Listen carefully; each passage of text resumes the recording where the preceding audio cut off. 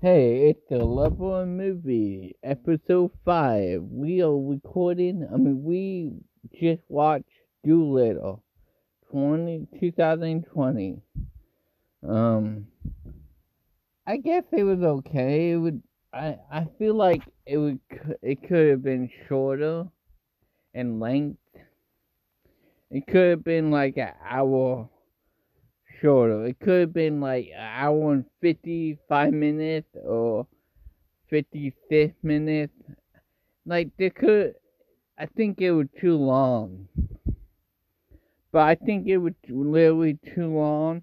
But you can tell, I didn't really like. Robert Downey Jr. was good, and of course, he reminded me of Iron Man, but he was good. I just guess I didn't like it as much as I hoped, but maybe next time I will like it. But too bad it flopped. And it literally came out early, early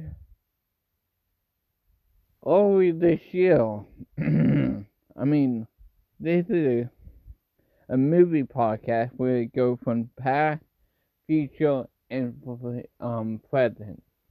But Doolittle was alright. I give it a D minus. I'll see you guys in the next one. Peace.